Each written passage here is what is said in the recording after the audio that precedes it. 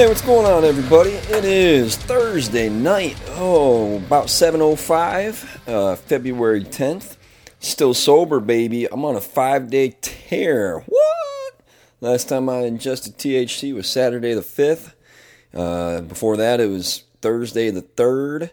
And then before that, it was Tuesday the 1st. So I'm up to 7 days out of 10, which, hey, that ain't bad. I admit, leaving school today, there was part of me that was like, oh man, I just accomplished something great. I'm going to smoke and take a load off.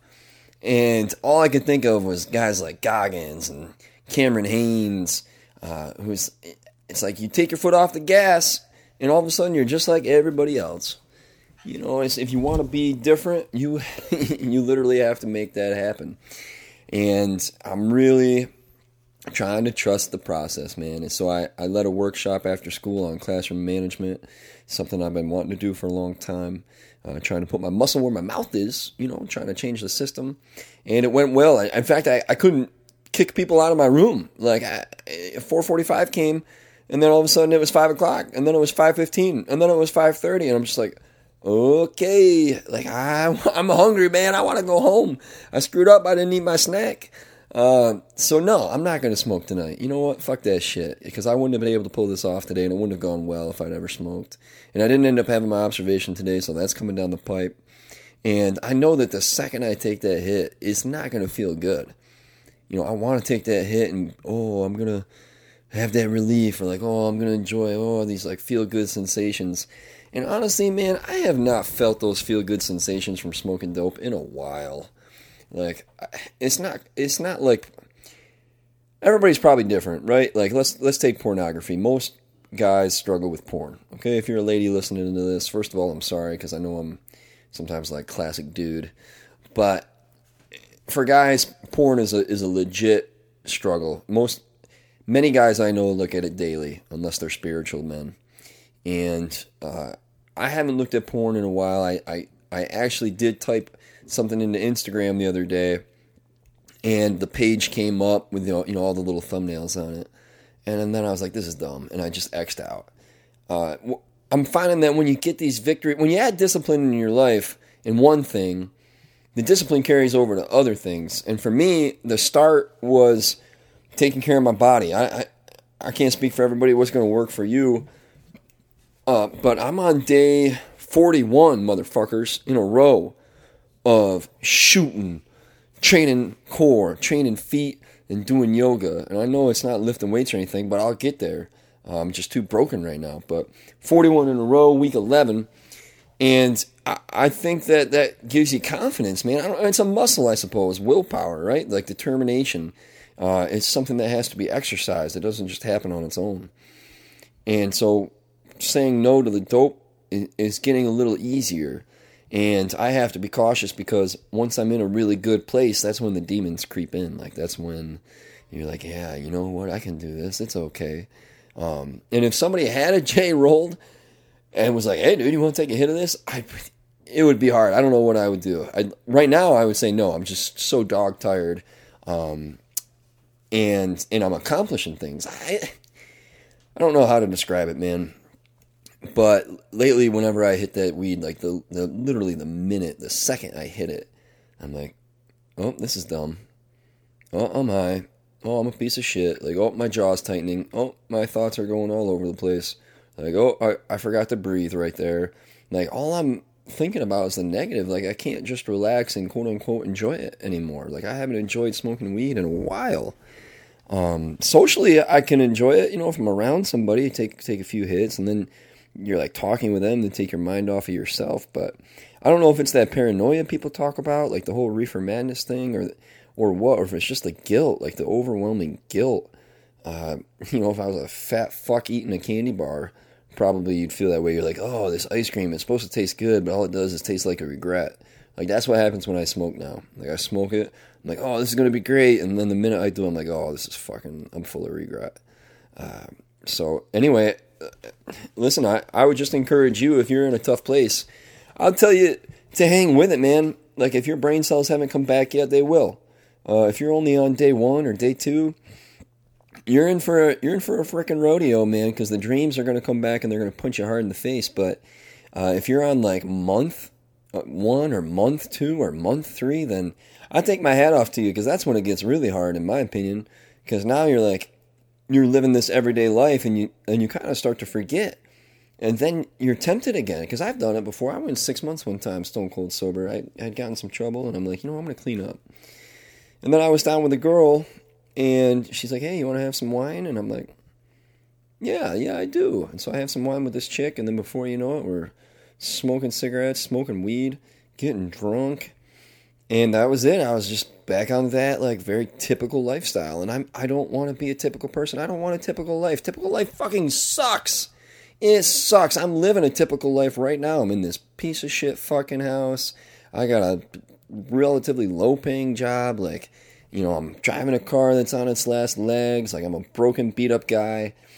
And I don't want to be typical anymore. Like, I don't want that. I don't want to be like everybody else. Just because you look at people and they're smiling, like, we're not following them home. Like, I'm not following my friends home. My one buddy, his life's a fucking mess. Everybody's lives are a mess. Look underneath their eyes right now. This pandemic has sapped the soul out of everybody.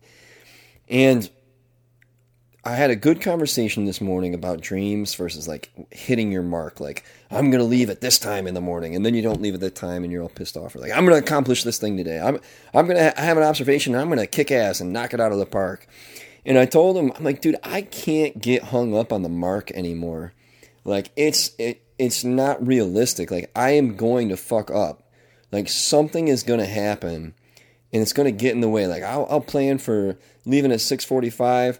And then it's 6:47, and I'm like, oh, it was all for nothing. I failed. Like, oh, I'm horrible. And that's stupid. Like, that is a stupid mentality. Like, that is self-destructive, man. Like, but what I can do is I can focus on the process. Like, I can focus on getting out of bed when my alarm goes off. I can focus on the meditating. I can focus on reading the Bible. I can focus on the training. And, like, those are all action items. And I can focus on going to work and making sure my prep is done, making sure my lesson plans are ready. And then when the observation happens, like, the outcome is irrelevant. Like, it is fucking irrelevant.